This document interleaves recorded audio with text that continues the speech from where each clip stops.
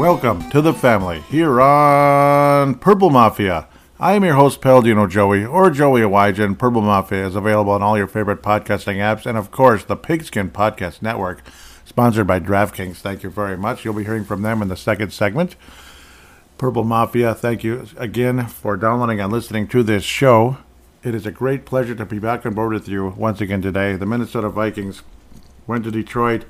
It just didn't have the right vibe. It just didn't. And, of course, all the people in Vegas, like DraftKings and such, or just on the DraftKings app, things like that, we're picking Detroit. About 90% of people, 90% of betting money was going in Detroit's area when Detroit was favored by 2 points. A lot of people are thinking, geez, 90%. I mean, they can't all be wrong, can they?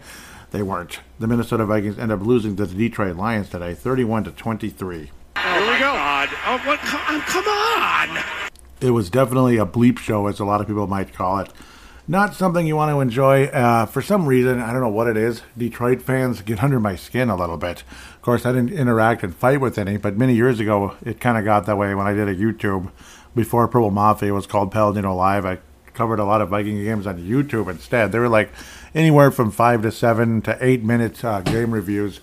It was fun to do, but the editing took forever, even though it's nothing even that special. There was no special, beautiful sound effects or anything, or special effects, video effects, graphics, and all that. But at the same time, you know, I was interesting. I was putting stats on the screen and all that. Detroit fans were very difficult and kind of obnoxious, and they always are when we go there, the Minnesota Vikings. So every now and then we end up losing to Detroit, and it's usually there. And a game like this, where a lot of things just don't go right, and we end up looking kind of silly. Detroit goes up 7-0 after the Vikings go 3-and-out, and we fail on a fourth down right away, going 3-and-out, and then end up being like 4-and-out, basically. That was terrific. And then Detroit ends up scoring not too long after that to make it 7-0. And then for like a minute there, it looked like Dalvin Cook might actually have something going. It was a nice play getting into the end zone to tie it up. But after that, it was pretty much all Detroit. After that, even though the Vikings ended up scoring 23 in the game, it felt like Detroit pretty much owned us the rest of the way. The momentum. Can't get mad at the referees in this one, other than maybe Justin Jefferson didn't step out of bounds on the play late. Looked like it should have been a touchdown. Vikings would ultimately get a touchdown later on, but it was kind of sort of too little too late. Well, it was okay. It was the KJ clutch, the final score the Vikings were able to accomplish. All kinds of weird stuff in this game. Could be multiple urban legends as to why the Ed Donashell is just so terrible and how he refuses to make adjustments. And at the end of the game, apparently Kevin O'Connell even went as far as to say that we need to put our players in better positions to succeed. So that's interesting. A lot of people, and that was regarding the defense. So it's the first time Kevin O'Connell has really kind of gone in that direction. So very interesting to hear that one in the post-game threads and conversations. So interesting conversation there. After the Vikings scored their second touchdown, after they'd gone down 21-7 with some awful defense, again, just poor tackling. It seemed like players were always open as well. Jared Goff was able to find players. Obviously, he had to hit the target, so give Jared Goff credit for that. But at the same time, again, just that shell defense. It's like, okay, fine, we'll give you yards. Okay, fine, we'll give you yards. Okay, fine, we'll give you yards. Well, eventually, it's just going to absolutely obliterate you, and enough is enough. How about some deflected passes, some defense, like a couple of weeks ago? Even just last week, there was a lot of deflected passes, and it felt good. Of course, Mike White was a lot later draft pick than Jared Goff, who was the number 1 overall pick years ago of the Los Angeles Rams, right as they moved to Los Angeles. He's certainly stepping up and improving greatly in Detroit, and he's got the gold C on his chest rather than the white C with like 3 stars or 2 stars or 1 star. He's got the gold C with 4 stars. So basically, he's the leader of the offense. Is Jared Goff? He's like a full captain, a lead captain, and that's good. Good for him. He's definitely earned it. And I don't know, he's improving. And again, there's less pressure in Detroit, obviously, versus Los Angeles. Jared Goff, obviously, huge game today. 330 yards, 3 touchdowns, quarterback rating of 120.7. Kirk Cousins was exquisite for the most part when he wasn't on his back. Because the offensive line protection just wasn't there once again. It doesn't help having Christian Darrisaw and Garrett Bradbury out. That certainly was a damning thing. for the Minnesota Vikings in this game. I thought Blake Brandel was okay. Even Brian O'Neill got pretty much Brian O'Neill pretty much got eliminated on one of them, or humiliated is what I'd like to say, on one of them. Again, one of the defensive ends of Detroit getting around and getting the sack later in the game, and one of those crucial drives, and the Vikings thought that we still had a chance to do something, which was most of the way there. We did lose by only one score, but Detroit had the ball for such a long time late in the game because our defense wasn't stopping anybody. So, I mean, if you can't stop anybody, there's not a whole lot you can do. There's literally nothing you can do. The clock's just going to keep ticking. Boy, just you watch this as well. It's kind of like Mr. Irrelevant, the Mr. Irrelevant Bowl, as Brock Purdy looks like he's really something. He's Mr. Irrelevant, 7th round pick of the San Francisco 49ers, 3rd string quarterback, 2022 draft, not 21, not 20, not anything like that. Brock Purdy. The Vikings could only dream of taking a quarterback anywhere in the 5th round or later, and him actually being able to complete a pass longer than 20 yards historically. And out here you get Brock Purdy looking purdy, to be quite frank, for the San Francisco 49ers. We'll talk about that more in the second segment, but it's definitely something to see. Tom Brady was a late 6th round pick many years ago. It's just interesting. Could it be out with the old, in with the new, and then the team that Tom Brady grew up watching, the San Francisco 49ers, with Joe Montana and later on Steve Young. So quite interesting to imagine that, seeing Tampa get beat, seeing Tampa go down 20-0 or 14-0. Looks like the touchdown was just overturned. That was to Christian McCaffrey, overturned, and now it's a 4th and 5. They say that McCaffrey was out of bounds. Okay, so, well, it was a nice-looking pass. Interesting. Yeah, I thought he was in. I don't know. But maybe it's a bad angle. That probably should be a touchdown. Maybe they can overturn it. San Francisco. Move it out of the way. Move the graphic out of the way. That's a touchdown. Right? I think so. I don't know. We'll see what happens. It doesn't matter really to the Vikings, and I apologize. But it's fun to have a TV screen in front of me rather than to my side like it used to be with a different setup. So definitely helpful. Now I have an optional setup to look outside or to look at the TV. So it's like an option play, whether you hand the ball off or you throw it, You know what I mean? You know what I mean? I don't know. Maybe I don't want to talk about it too much. Justin Jefferson did set a franchise record with 213 yards in the air. Did not get a single touchdown, which is really frustrating. Just imagine if he brought that ball, or if he wasn't called out of bounds, him being Justin Jefferson was able to go all the way.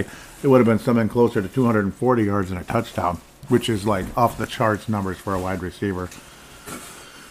TJ Hockenson early was good. He did have a bad drop in the game, and he often has, which is frustrating. One other play was just out of bounds. Nothing he could really do about it.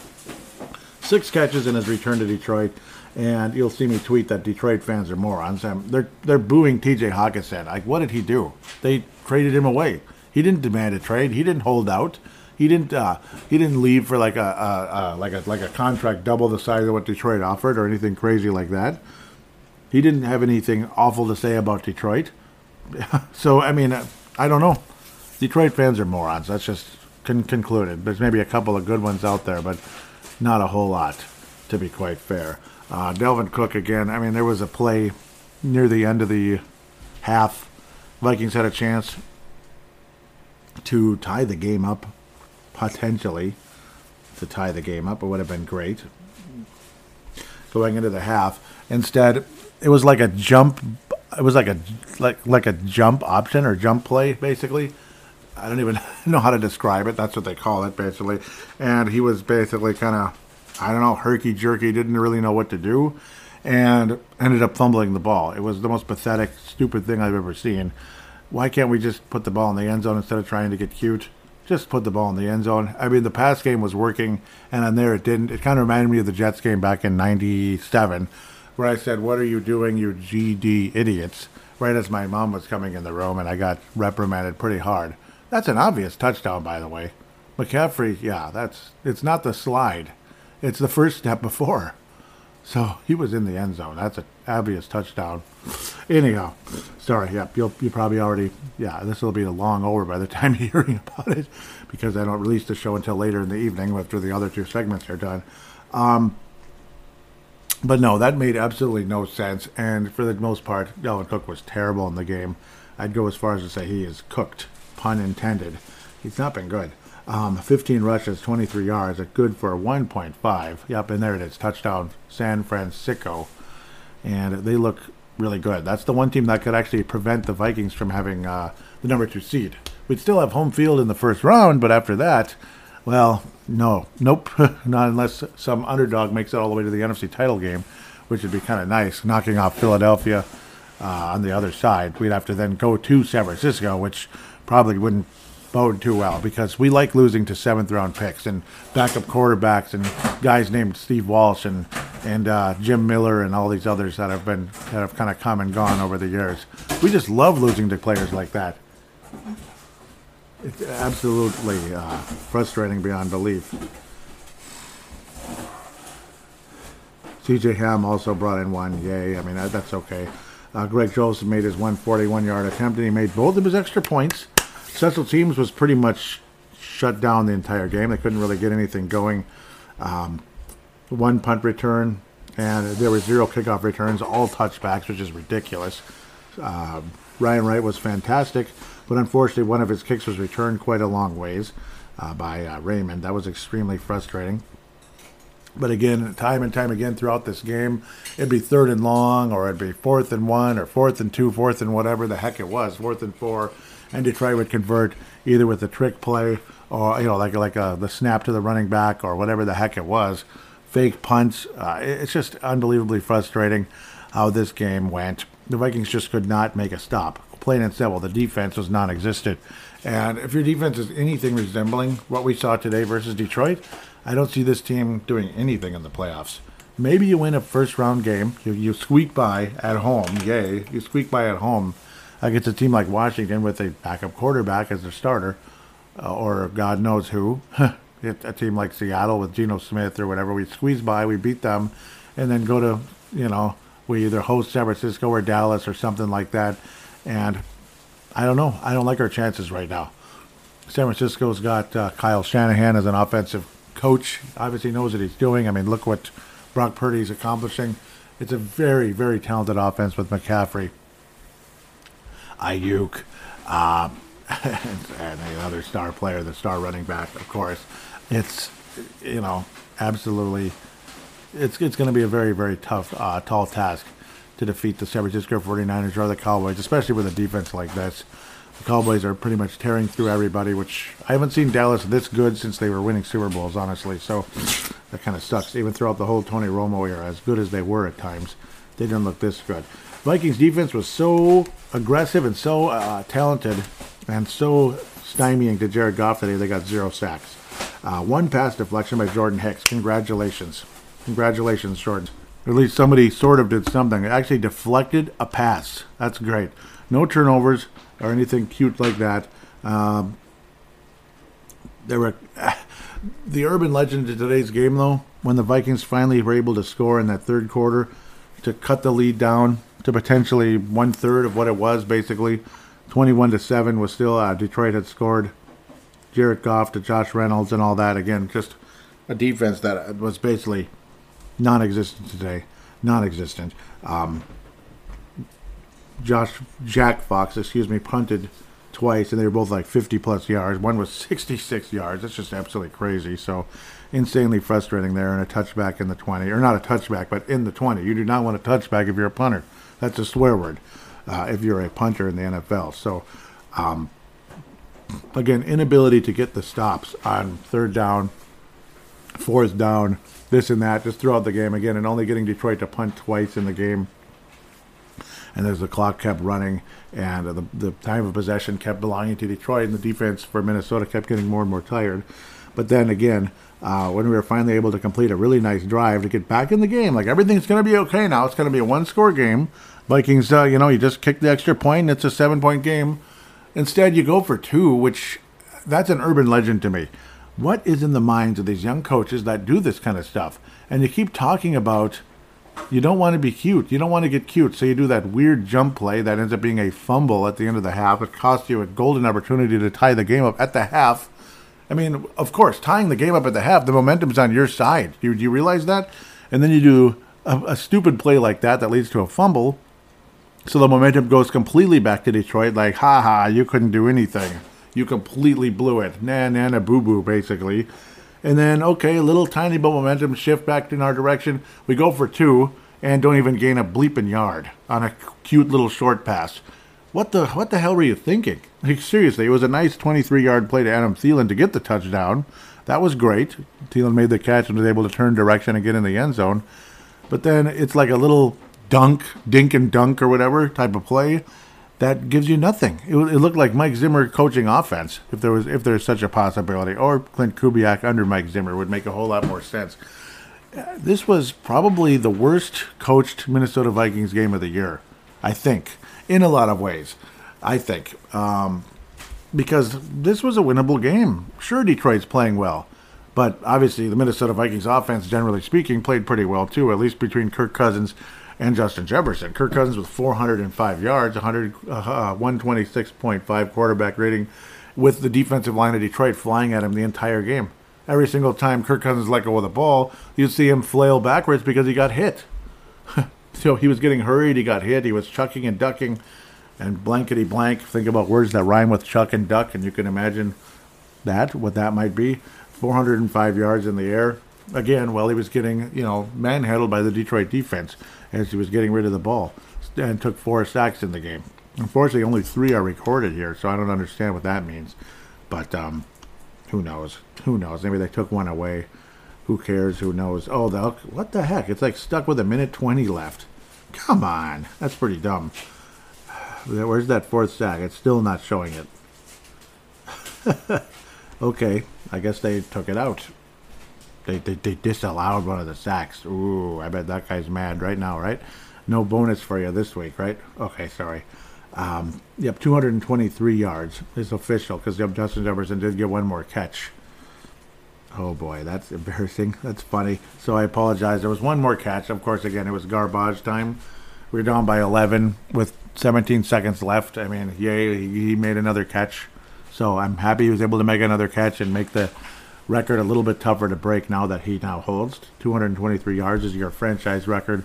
The stat that drives you crazy, those 0 touchdowns, drives you crazy. Again, one of them, he probably should have been in bounds. I mean, I don't think that was the right call there, but generally speaking, I'm not mad at the refs for this game. A lot of calls went against Detroit, so again, I can't blame the Pinstripes too much. Maybe just on that one single play. Again, going for 2 though, when you have a chance to be within 7 or whatever, doesn't make sense. I don't get it. It's kind of cute and everything. It's a cute idea. Yay, we can maybe have a 6-point deficit now, or something. Or like if you're the team that just scored, you're the team that's ahead, you can have an 8-point lead. Oh, now it'll make it harder on the other team. But what if you blow it though? What if you blow it? Now it's worse. So I just think that's stupid. And then you wind up in a position where it's an 11-point deficit instead of a 10-point deficit with like a minute left. You're not going to win that game. You're just not, unless you have the biggest luck ever, which happens like every decade or so. It's just like a couple of cute bounces of the ball, and maybe you might have a chance. But playing like that is just not going to get the job done. Making decisions like that, I don't know. I'm kind of done with a lot of that. Let's come back to earth. Let's try to make a little more sense if we can, if humanly possible. When it comes to that, just kick the extra point. Even though Mr. What's-His-Name has been insanely frustrating, it's higher percentage than going for 2, especially with the way the game was going. I don't know. Just keep getting your yards, score, and maybe get a damn stop once in a while. Just make a damn stop. Maybe we might have a chance to win the game, especially with the wide receiver that's catching everything coming his way, a quarterback that's making insanely accurate passes, 425 total yards, yep, because of that one extra completion. That's what I heard, 425, so I was kind of looking at it, and something was in my head saying, that's not the same number I remember. I remember seeing and hearing. So, yeah, 425. Kirk Cousins had the same passing yards in the tie game versus Green Bay years ago. His actual second game as a Minnesota Vikings starting quarterback back in 2018. Him being Kirk Cousins, of course. And, of course, Mike Hughes also. Again, another former player having a good game against the Vikings. Now, to make 7 tackles, You have to have given up a play, which he did quite a bit for the Minnesota Vikings when he was here, but he had a very nice game. Of course, a lot of those tackles were on short plays, so Mike Hughes gave him credit there for making the tackle rather than Minnesota Vikings side not only giving up plays but missing tackles time and time and time and time again. You're not hearing from Zadarius Smith at all anymore. Danielle Hunter, it's like he doesn't exist, basically. Danielle Hunter had 0 in the game. 0 tackles, 0 assists, nothing. Zilch, nada.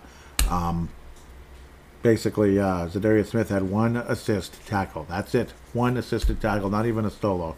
No sacks, no pass deflections, no turnovers, nothing. That's not going to get it done either. Yes, his knee is hurt and all that, a bit bitten and all that. But if he's healthy enough to play, you're hoping he could do something. And absolutely nothing happened. And again, you combine Zadarius Smith and Danielle Hunter, 2 guys that were a wrecking crew against teams earlier in the season, to have a total combined of 1 assisted sack, or tackle, not sack, in the entire game. That is some blankety blank. That's some gobbledygook, to prevent myself from going off and cursing my head off in this game. The Fran Tarkington Award winner for this episode, Justin Jefferson, has to get it with a 223, but the fact that he didn't score a touchdown, I have to have him share it with Kirk Cousins. I'm going to do it because I think Kirk Cousins played a beautiful game. If the Vikings win this game, Kirk Cousins has a huge reason why they would win the game. They both, Justin Jefferson and Kirk Cousins, were on the same page in this game. It was a beautiful day, and they did a great job out there. It's just a damn shame the defense didn't get the job done, and there was literally no running game whatsoever. Dalvin Cook will bring in the Christian Ponder Memorial. He was absolutely worthless. I'm just going to say it. He was worthless. And people talking about trading him in the offseason, obviously a very notable person. You'll hear him. Mad Martin out of Northern Scotland, yes. Trading him in the offseason, if you can do it, yeah. Yeah, I would definitely lean in that direction. Surely there's a running back in the draft you can take. There is. There's running backs everywhere. Obviously, there's skill level. There's a skill level with this guy compared to that guy. But Dalvin Cook isn't special anymore. He's not. The shine is gone. The shine has worn off on Dalvin Cook. I'm sorry. And that's NFL. That's not for long. Wide receivers tend to last a little longer. Quarterbacks, in some cases, last a whole heck of a lot longer. Defensive linemen do too. Unfortunately for running backs, including Chuck Borman way back in the day, they just don't last long. And it's a doggone shame. Dalvin Cook with a lot of serious injuries throughout his career that have taken their toll, and he's not that good anymore. He's just not. He'll have a couple of good moments, like, oh my God, who was doubting him? Wow, he got 100 yards, and he had that big burst in the end zone, that 70-yard burst. But what did he do the rest of the game? 2 yards in a cloud of dust? Okay, that's great. That's all today was. 2 yards in a cloud of dust. Oh, sorry, not even that. He had a long of 5. A long of 5. He did get in the end zone. Great play, right? Great play, but it was one play. I do appreciate that he got in the end zone because, well, it's a lot better than the stupid 2-point conversion nonsense that we screwed up. But at the same time, I thought he was terrible along again with the fumble. But just to be nice to Dalvin Cook, Danielle Hunter, and Zadarius Smith, you get to share it. It's going to be a trifecta today. So there's your big bet there on DraftKings. Joey's going to pick 3 players, not 1, but 3 players to bring in the Christian Ponder Memorial. There's your big home run bet right there. Instead of $100, you win $300 right there with that trifecta. Congratulations. Do enjoy. Do enjoy, right? I'm just messing around, but that is your Christian Ponder Memorial. It's going to be 3 players, 2 on defense, 1 on offense at the end of the day. So with that, we'll take a quick break and we get to look at the rest of the National Football League. The 49ers are surging. Watch out. The 49ers are surging. The Jacksonville Jaguars are surging. The Jaguars are surging. Surging. Sorry.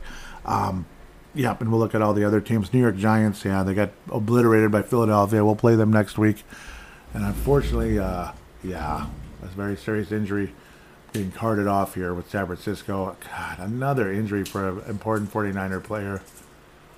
That sucks. Yep, being carted away. That totally sucks. So with that, we will take a quick break. Oh yeah, and it's Asante Samuel. So that sucks. Debu Samuel. What am I talking about? Not Asante. Debu Samuel. Oh, great. Well, I guess don't watch out for the 49ers, even though they're killing the Bucks. Yeah, if Debu Samuel's being driven away, that is not good. Maybe he's okay, but I doubt it. Yeah. Oh, that sucks. Well, he's hoping and praying for the best, but took a long time to get him off the field. That's not a good sign, so we'll see. Get better, Debu. That sucks. With that, sorry for ending the segment that way, but we'll talk about the Giants and the rest of the NFL right after this.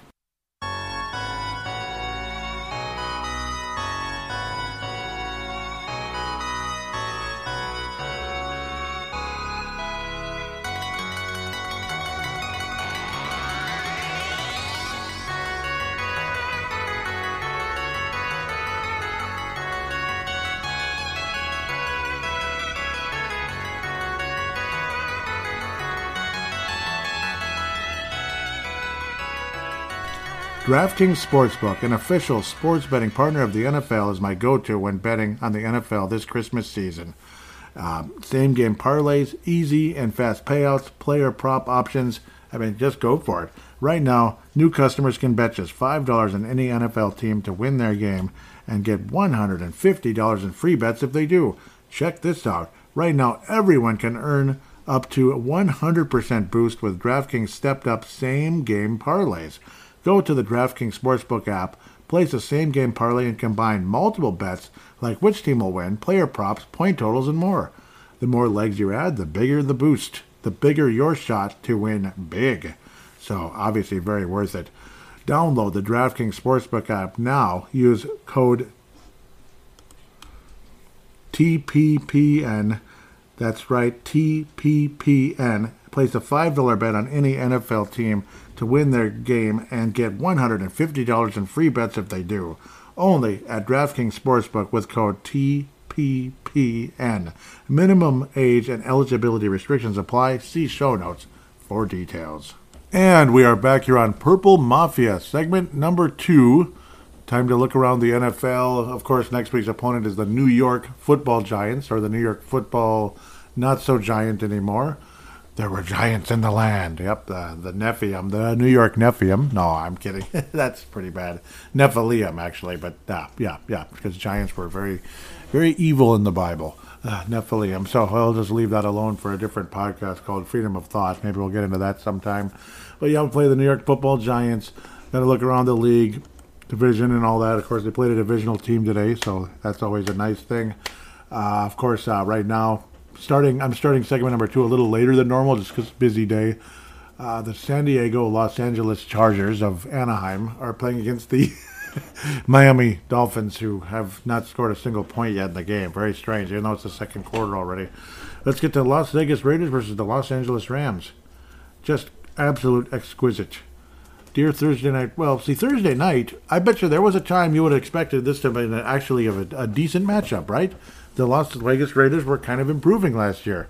And they were improving. They had that nice special teams coach who took over, did a good job, and then they didn't give him the job. Great, because Josh McDaniels was available. Wow, Josh McDaniels, boy. Well, all that success he had in Denver, come on. Yeah.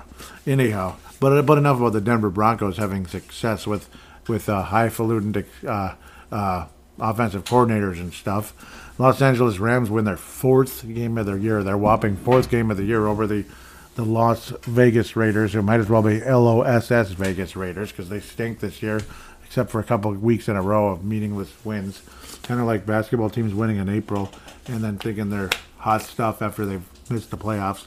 Well, now that I've babbled way too much about that already, let's get the heck moving here. Things were going well for the Raiders and then went literally kablooey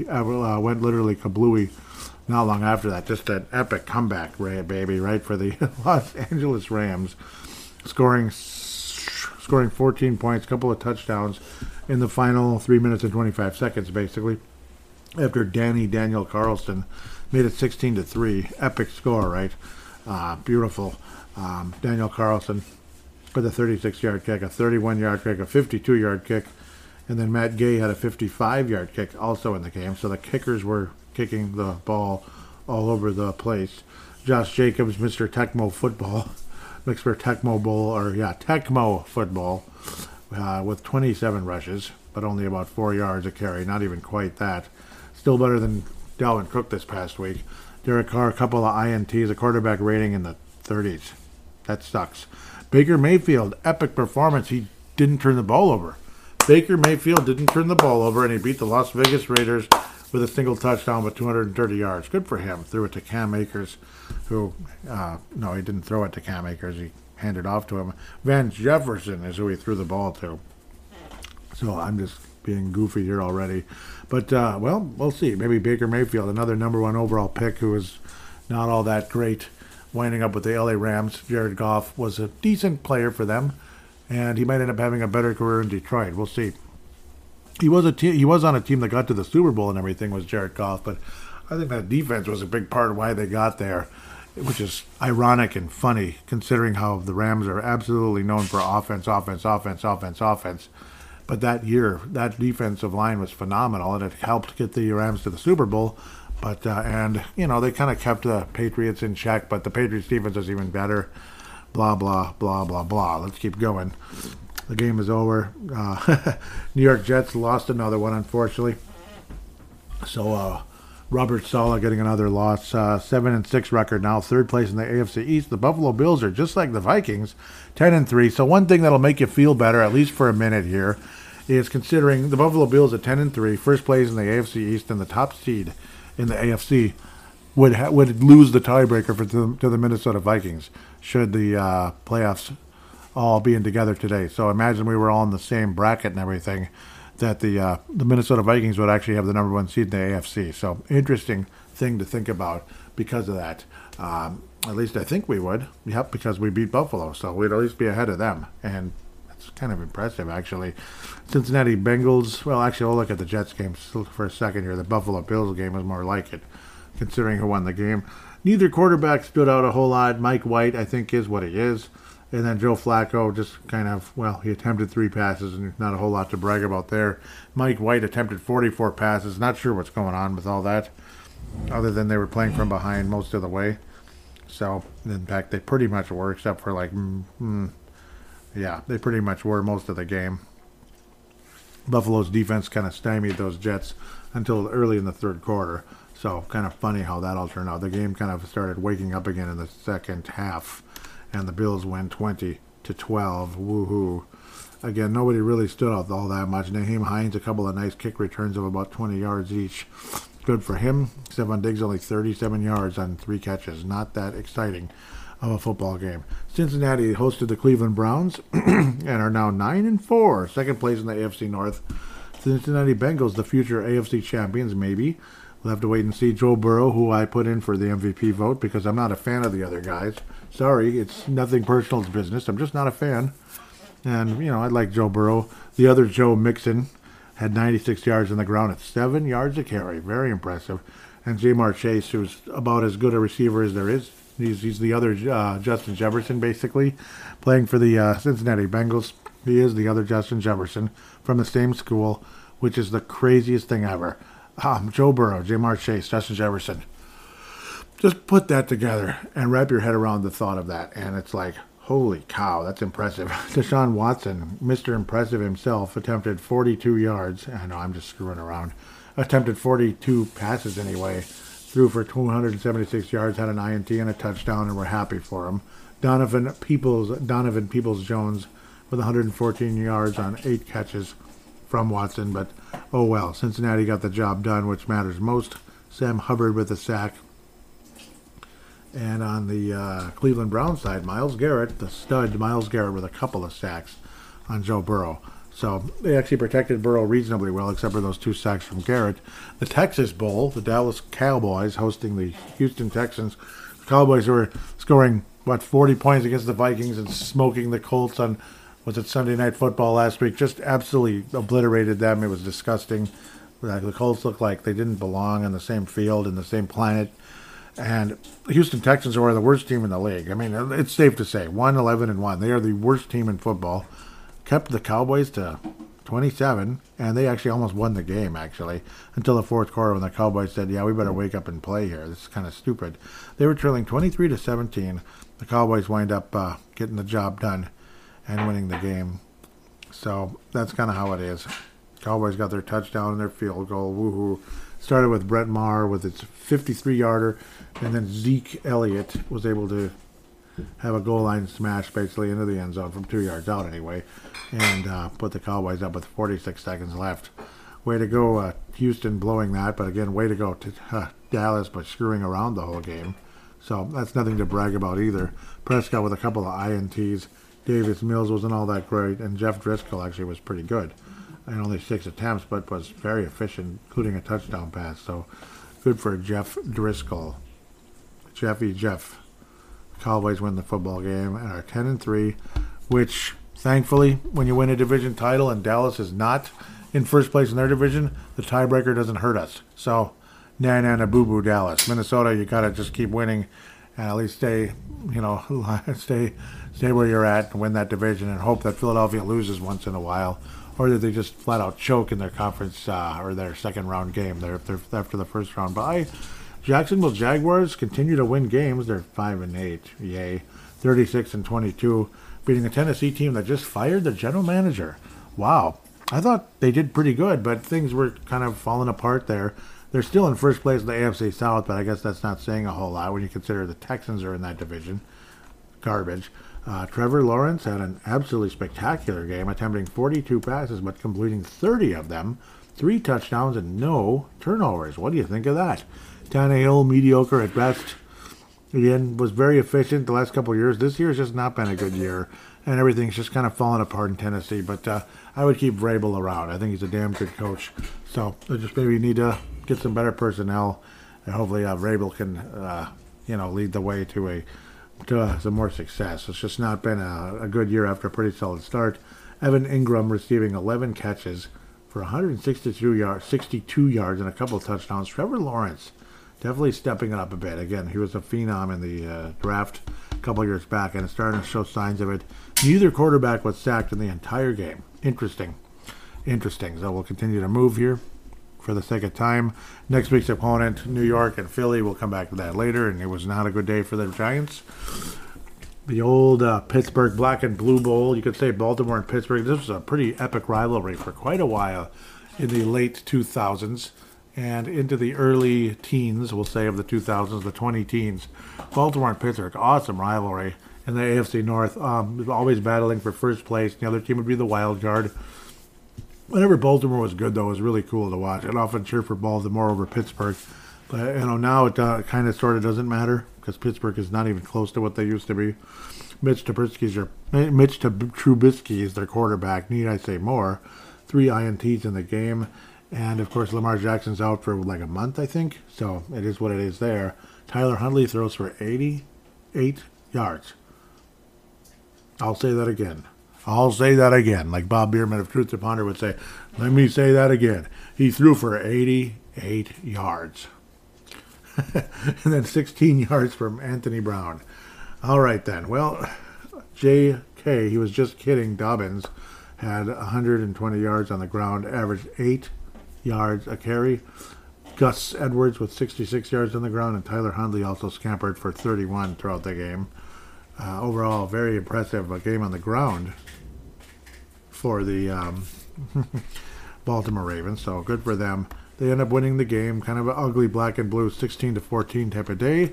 They get the job done. Congratulations, Baltimore, as they move on, heading in the right direction. And then T.J. Watt, the younger brother of J.J. Watt, T.J. Watt of the Pittsburgh Steelers. A lot of people thought that they would wind up together, but it never happened. And I think I bring that up way too often. I apologize if that's the case. And there's somebody named Marcus Allen on the Pittsburgh defense as well. Interesting. But he doesn't play running back just like somebody else long ago. Kansas City Chefs versus the Denver dead dogs. The Denver dead donkeys. That basically is what they are right now. I'm not going to bring it up again. But their quarterback's too expensive and they stink. Yep, and their coach sucks too. So they're 3-10 and the Chiefs are 10-3. I'm not a Chiefs fan at all. I think I've mentioned that way too much. But I don't know. Patrick Mahomes did throw for 3 INTs to go with the 3 touchdowns, and honest to God, Russell Wilson had one of his best games of the year with his 3 TDs, but he had an interception in the game, and Brett Rypien, son of old Mark Rypien of the world champion Washington Redskins, the team that played in the Metrodome in Super Bowl 26 long ago after the 91 season, because Doug Williams wasn't available to be quarterback. Mark Rypien led that team to a championship over Jim Kelly and the Buffalo Bills for their second straight loss in the Super Bowl, unfortunately. Yeah, Isaiah Pacheco celebrates more than he runs the ball with 13 rushes for 70 yards. Jerick McKinnon had 112 yards receiving. Some of those catches and scampers, very impressive. One went for 56 and 2 touchdowns in the game for former Minnesota Viking Jerick McKinnon. It's like, would you rather have him or Delvin Cook? I don't know. Okay, it doesn't matter. Jerick McKinnon's actually older, isn't he? So it's kind of funny to think about, or they're about the same. Jerick's actually slightly older, but he's missed so much freaking time. So I don't know. He's hung on nicely, and he's got that little speed. Kansas City with an incredible pass rush on Russell Wilson throughout the day. Looks like 6 total sacks in the game. Very impressive. And Justin Jewell of the Denver Broncos had 2 interceptions. Impressive performance from him as well. Frustrating Patrick Mahomes, but it still wasn't enough. Chiefs win, 34-28. You can hear the excitement in my voice. We'll all get more excited about this one. San Francisco is now 9-4. They're first place in the NFC West. Watch out, Minnesota. That's all I got to say. We need to watch out. We are going up against, potentially going up against in a playoff game or a pennant race or whatever you want to call it. I'm just calling it that for fun. We're going up against a guy who was taken at the end of the NFL draft in 2022. And he's got to easily be, at least from what he's done so far, the best bargain in the NFL right now. The best bargain there is on the planet, considering he was taken at the end of the 7th round of the draft. And I think he's a real quarterback. Shame on Minnesota, shame on Detroit, shame on Chicago, shame on Miami, shame on every team in the league except for Kansas City, I guess. And I don't know, I guess the Chargers, I don't know. Is Justin Herbert that good? I guess he is. Tua's fine, obviously, but he's not doing good right now. Well, I guess they did score a touchdown. Okay, whatever. Shame on Tampa for not taking Brock Purdy. This might be just a quick little sugar high, quick little beginner's luck type of thing. But his release on the ball is legitimate. There's something there. And he set all kinds of records for the Iowa State Cyclones. Yes, there is a football team called the Iowa State Cyclones. It's a pretty solid basketball program in the NCAA. Brock Purdy, yeah. He looks a lot like a couple people that I used to know. A guy named Jason Violet way back in the day who was from San Francisco, who used to work at Hopkins High School. He's a few years older than me. Looks a lot like him. I think he really looks like him. And looks a little bit like a technician at my job named Mike Hoffman. He looks kind of like that guy, too. A very intelligent guy who moved up very quickly to Tech 4. So he looks kind of like that. So maybe this Brock Purdy is a very intelligent guy who's going to climb the ladder very quickly. Just think about it. The 41st pick in the 7th round of the 2022 NFL draft. So it's literally just months ago, several months now, but less than a year ago, he was drafted at the end of the draft. He is now quarterbacking a 9-4 San Francisco 49ers team with all kinds of weapons, and he's hitting his targets. Let's just tell it like it is. He's hitting targets. Yeah, he threw 2 interceptions, during the course of the season. His numbers aren't all that sexy and all that, but he didn't throw, he was good today. 2 touchdowns, and the 49ers blow the crap out of Tom Brady and the Bucs. Yeah, they did. They blew out the Tom Brady-led Tampa Bay Buccaneers. Tom Brady attempted 55 passes in the game. There was some calls that went against Tampa that had Tom Brady flipping out, and I don't blame him. Was it Evans? I think it was the other guy. Yeah, I think it was. Was it Evans or Goodwin? I think it was Goodwin. Looked like he was, you're jamming the route as they're trying to throw a touchdown on 4th down there. A goal, going for it on 4th and goal, basically, what Tampa's doing. The route was jammed, but it looked like more of it should have probably been a personal, pass interference, whatever, personal foul, pass interference, defensive pass interference, now that I've said that 50 times. And it never came. Tom Brady was irate. and it ended up costing them. So it was actually on third down. Then they went for it, and then of course the ball was dropped by the other guy, Evans. So that was kind of all she wrote there. It's been a huge disappointment. Very big disappointment in Tampa. It's too bad. It kind of is what it is. Brady with a couple of INTs. Again, they were kind of desperate to get back in the game. Brady never sat out, even in a blowout game like this. It's just, I don't know, maybe he's got a little bit of that, too much of that Cal Ripken virus in him, where it's just, dude, it's a blowout. Let someone else have like a cup of coffee in the NFL, will you? You're like 90 years old. Just sit out. Just sit out. And I never criticized Tom Brady. He's like my all-time favorite football player, basically. Him and Joe Montana, guys like that, all time. But, dude, that's a little bit too much for me. Like, why are you still playing in a game like that? Even if it is in your hometown and all that, your home area, basically. Sit down. Sit down. You're getting blown to bits. It's not worth it. Let someone else have a cup of coffee, unless that person didn't want to play, which, why would that be? If I was a backup quarterback of the Buccaneers, I'd want to play. Give me a chance. Maybe I could be your starter in a year or two. But nope, can't do that. Oh no, it's against the rules. Seattle hosting the Carolina Panthers, and the Panthers win again. What is going on? Carolina was pretty much competing with the Houston Texans once upon a time for the number 1 overall pick in the draft. And now they're screwing that up. They're not going to get it. They're not going to. What's the point? Like, you've already got 8 losses. Like, who cares? I guess it feels good to win a couple games and be closer to 500 instead of being like 2-15 or something. I get that, because that's about what Houston's going to be. They're probably going to be 1-15-1. I don't think Houston wins another game this year, and they'll be lucky if they do. Sam Darnold, just a failed first-round pick, who's like adequate at times. I guess he's slightly better than what the other guy was, the Bakerfield. Who cares about him? Darnold, well, at least he didn't throw an interception. But Carolina wins the game because Geno Smith threw a couple of interceptions. He's definitely been dropping off a bit. And technically right now, Seattle is on the outside looking in when it comes to the wild card. With their 6th loss of the season, Seattle would miss the playoffs if the season ended today.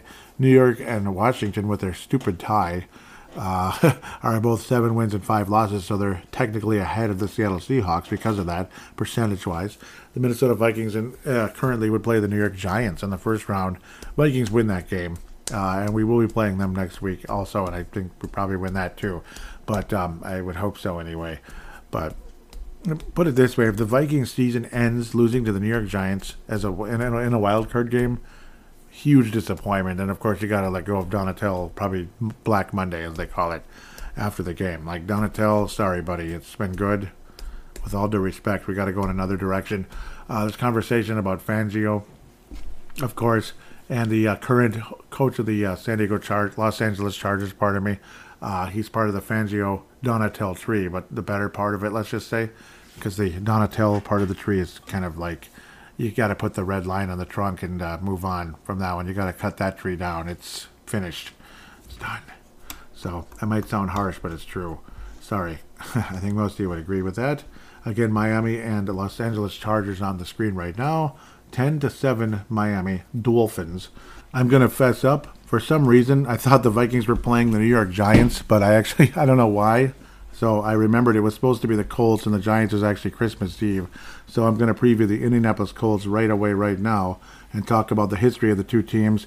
The Indianapolis Colts are 24th in passing yards, 27th in rushing yards, 24th in yards per game. The last game they played was against the Dallas Cowboys, that big fat blowout loss. So, I mean, how much can you go off of that? I'm not so sure. But it is a team that's pretty much like going nowhere right now. 4-8-1. They looked like crap most of the season anyway. So, I mean, what more is there to really say about what the Colts are done? I mean, what they've done. They're 30th in points scored on the season, 24th in total yards per game. Passing yards at 14th because Matt Ryan still has a little bit of something, but 13 touchdowns, 13 interceptions. See, the one good thing about playing a team coming off a bye is at least all the numbers are accurate coming in. It's not like, well, they played today and it's not edited yet. So Matt Ryan will probably be the quarterback. He beat the Vikings a few times as a Falcons quarterback in the past. They're decent against passing though, which is interesting. 4th in the league there. 9th in total yards against. Their points against per game is 19th, so they give up points, interestingly. and there's 21st in rushing yards. So Dalvin Cook does have an opportunity to do a little bit of something. 12th in sacks with 32, and they only have 5 interceptions on the season, so that's one of the lowest overall. Jonathan Taylor with 861 yards on the ground and 4 touchdowns. He's fumbled 3 times as well. Michael Pittman Jr. leads the team in receiving with 755 yards. So let's look at the history a bit here. Not too much, and I don't want to babble too much about it. The Indianapolis Colts have dominated the Vikings historically, going back to the Baltimore Colts days, of course. I called them Indianapolis last week when the Jets beat them in the Super Bowl. They were at Baltimore still, of course. Johnny Unitas at quarterback. 18-7-1. We've actually tied this club. The Colts have won 6 in a row versus the Vikings. I don't think that's going to continue, but it's been pretty ugly. Again, the Baltimore Colts they beat the Vikings barely way back in 61. And believe it or not, the beer called Colt 45 originated from a Baltimore Colts running back that wore number 45. So Colt 45, going way back in the day, Baltimore Colts, Colt 45. Interesting, huh? Well, the Colts score 45 points once in a while, but not too often. It felt like they scored 45 million points against the Vikings. The Vikings didn't win their 3rd game against the Colts until 1969. It looked like these teams played every year, and in some cases, more than once a season. We must have been in the same division or something. It sure looks like it. I think so, because, yeah, look at that. 61, 62, 63, 64, 60. Geez, there's like every year we played the Baltimore Colts. So, I don't know. It couldn't have been. Yeah, it had to be, because Baltimore played New York in the Super Bowl. And then eventually they went to the AFC, I guess, at some point. So Baltimore must have been in the NFL before it was the NFC. It was the National League like baseball. But the Colts, again, my God. I mean, we're talking 1, 2, 3, 4, 5, 6, 7, 8, 9, 10, 11, 12.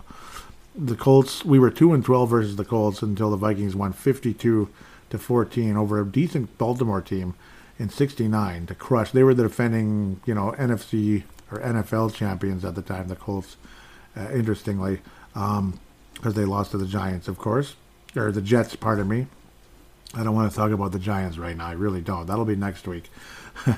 Baltimore Colts, though, 24-14 over the Vikings in 68 in a playoff game. That was in the Western Conference Championship. So the Vikings actually could have went to the Super Bowl that year, interestingly enough. Interesting. And then the Vikings finally beat them the next year, but ultimately went to the Super Bowl much later, so that season. Vikings then won 5 in a row. Colts then, since then, wow, that's incredible. So it's crazy to think. We played the Colts like how many times? Like 14, 15 times in like 10 years, right? And then 69-71. So it was kind of like, then it became like every other, it was like 69 and then 71. And then all of a sudden, 1982, 11 years later, 6 years later in 88. So the Vikings won 5 in a row from 71 all the way up to 97. And that was only 5 games from 71 to 97. Wrap your head around that thought. That 97 Vikings team beat a terrible, pathetic Colts team that wound up taking Peyton Manning in the draft. We finally won a game at the end of 97 to clinch a playoff berth after we had such a good team that fell off the face of the earth. And then ultimately the Colts, we beat the Colts. Chris Carter did a Metrodome leap, which didn't happen back in those days. It was like a Lambeau leap and all that. But then the Colts ever since then have been undefeated, 6-0. 2000 with Peyton Manning kicked our butts. Peyton Manning was undefeated against the Vikings, by the way, including with Denver, which who knows might have happened in the Super Bowl if we somehow played them in 2009. We will never know. But 31-10, yeah, Peyton Manning kicked our butts, but that was on Christmas Eve, and what's-his-name was injured anyway. Culpepper had a high ankle sprain. I keep talking about that when the Vikings lost their last 4 games of the season. Peyton Manning just ran all over us in that game. And then there was a real close one in 94 where Manning ran it in for a touchdown to take the lead, and the Colts ended up winning the game 31-28. Colts win 18-15 in 2008. Mediocre, frustrating game there. 2012 with Andrew Luck, they beat us in an early game there. Andrew Luck was the quarterback by then, if I remember correctly. Pretty sure he was. 16, Luck came in, and I thought Zimmer could have been fired after that game. 34-6.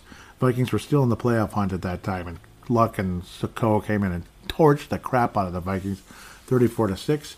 And then most recently the Colts, of course, moving to Indianapolis many years ago, won 28-11 most recently in 2020. A terrible Vikings team in Zimmer's second last season in Minnesota. So I think the Vikings should be able to beat this mediocre, yucky Colts team. There's a pretty good chance the Vikings win their last 4 games of the regular season. Maybe we'd squeak out one loss, but I don't think it's this one. It's probably going to be Green Bay or Chicago that'll beat us. Probably going to be one of the division games. I don't think the Colts or the Giants beat the Vikings, so you can kind of jump ahead and think that way at the end of the day. But we'll see. We'll see. Maybe the Giants will beat us, or maybe they'll all have a different vibe of them going into next week. Right now, I think the Vikings win comfortably over the Indianapolis Colts, something along the likes of, it's not going to be too high scoring. Let's say 20, well, medium, 28-20. Vikings win by, 28-17. Vikings win comfortably by 11 over the Colts and end that long losing streak dating back to 1997. We haven't beat the Colts since 97. Isn't that weird? So, I don't know. It's strange, but this Colts team doesn't scare me at all. They had Peyton Manning forever, then they had Andrew Luck. So those days are over, of course. 2020, like I'm trying to think of that. Was Luck still playing? I don't think he was. I have to look at that super quick. Phillip Rivers, that's right. That's weird. That's really weird. But yeah, Phillip Rivers, I remember now. He had a great game against us. Or he wasn't great. He was just good. And the Vikings just were crappy that year. So, whatever. We'll move on from that. Again, sorry if I'm stumbling and bumbling around thinking the Vikings are playing the Giants. It was actually the Colts.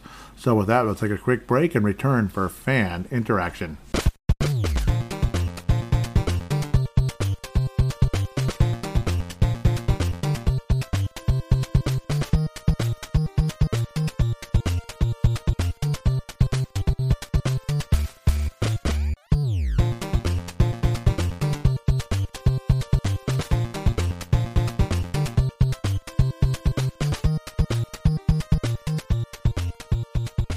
And we are back here on Purple Mafia, third segment, final segment of the show, fan interaction, or at least I would hope that's what it is.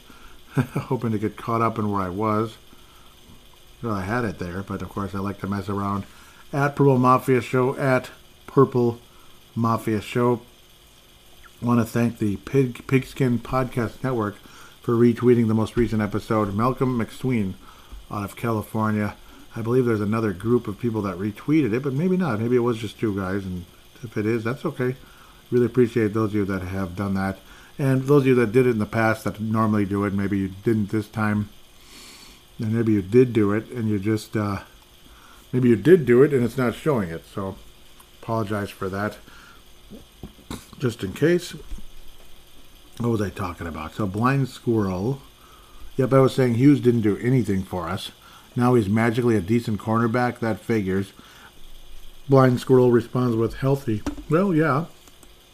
Because even a blind squirrel is right once in a while, right? Okay, or a blind squirrel finds an acorn, right? Okay, sorry. I was saying how that was pathetic or whatever. Mad Martin says, yeah, Northern Scotland. What I've seen so far is rubbish. Perhaps I should have not rushed back to watch. Yeah, because he was saying something about, like, yeah, how was the first half? And I said it was just awful, basically. I forget what happened there. Yeah, how was the first half? I said pretty awful, honestly, especially in the last few plays. Yeah, like the fumble by Cook and all that. That was disgusting. Yep. Mad Martin says our run game is trash. Trade Cook in the offseason? And I was saying I would. I'm about ready to stick a fork in the guy. And Matt Martin says, absolutely, need the cap space. That was a brave move on 4th and 4, but hell, they needed the points. Yep, that was to Adam Thielen. Ended up catching the ball for the first down, but then also had enough space in front of him to get all the way into the end zone. That was pretty cool. Matt Martin says Adam Thielen has 43 receiving touchdowns since 2018, the same amount as Stephon Diggs. That's impressive. Yep, very impressive. That's actually really cool. So, interesting. Matt Martin says, yep, keep it a one-score game, and unfortunately we didn't. Matt Martin again says, this is painful to watch. I said, this defense sucks. I said it. I'm not sure I'm the first. I'm sure I'm not the first, and I won't be the last. Sebastian and MVF like that one. Matt Martin says, Cook, 15 rush attempts and only 24 yards. Yeah, it's pathetic. Pathetic. I was saying, for lack of a better word, cooked, which almost could have been the title of this episode. We'll figure out something along the way. I had something earlier and my mind's blanking. Of course it is.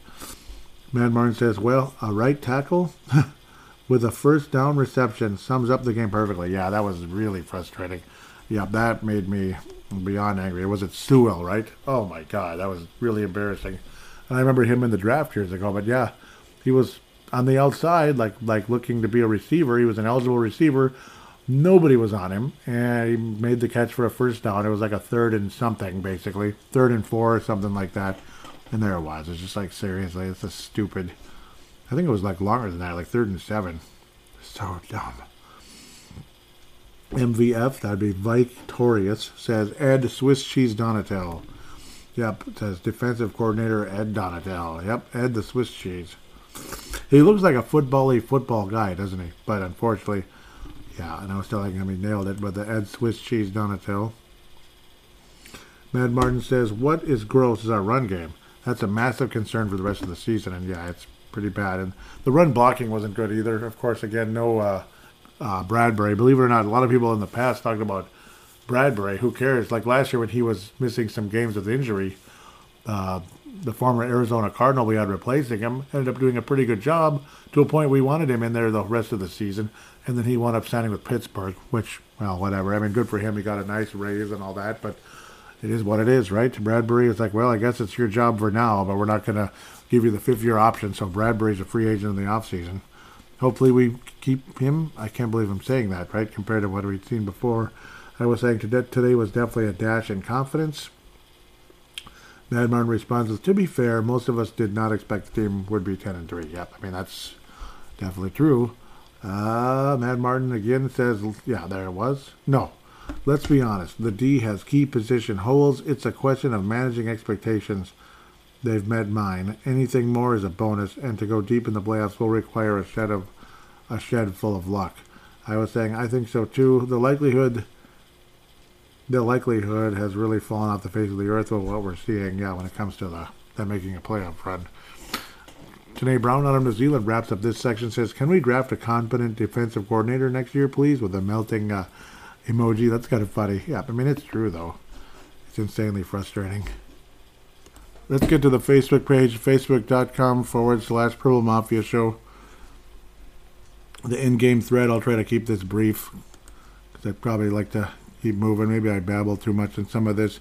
Justin Jefferson with the franchise record. Jerry Hicks replied with, should have had that touchdown too. Yeah, and he wasn't out of bounds. That's true. KJ Clutch. I was saying, dude, they are getting everything they want. That's Detroit. It's driving me absolutely bananas. Brett McCarthy responded with, it's sickening. Brett McCarthy said, well, this game is over, and I said, I think so too. Let's make this quick here. Games like this can screw up your entire season. You go from great to mediocre just like that. That was one of the dumbest things I've ever seen. That was at that goal line play at the end of the half. Gerald String was saying, have a feeling this one could be a barn burner, and it kind of was. Brett McCarthy agreed with him. Mark Carlson says he was responding to Gerald String, me too. Some Fox Sports announcers were picking the Lions to win. Yeah, and I guess they were right, huh? Just like most of the betting world out there. I guess it was 90%. I can't even believe that. Mike Dale says, Gerald String, the way it's been going, since the Vikes win all the barn burners and lose all the games that aren't close, I'd gladly choose the previous. This team is going to put me on blood pressure meds. Dave Hickey responded to Gerald String saying, agreed, lots of close games with the Lions the last couple of years. Mike Dale of New York area says, come on down to the home stretch, third quarter, time to wake the offense up. The offense was good, but the defense didn't do schmuck. Jerry Hicks out of St. Louis says Ed needs to go. How about a blitz at least once a game? It was ridiculous, wasn't it? Brett McCarthy was saying, should have had the extra point. Yeah, it was stupid. Dave Hickey says, there it is. KOC doesn't trust Greg Joseph to make a PAT. Does anyone know if they have been trying out kickers? We need a turnover big time. Brett McCarthy said, hold to halftime, regroup second half, and of course we did.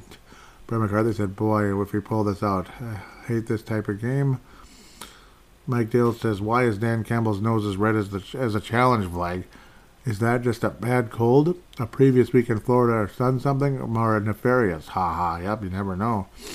Jerry Hicks was saying, go for two. WTF am I missing? I was telling Jerry, I don't get it at all. Some of these new gen coaches come up with cute ideas that mean pretty much nothing but the opportunity to look stupid. Unfortunately, nobody responded to that. I thought somebody would have said something, but oh well. I guess they don't have to, right?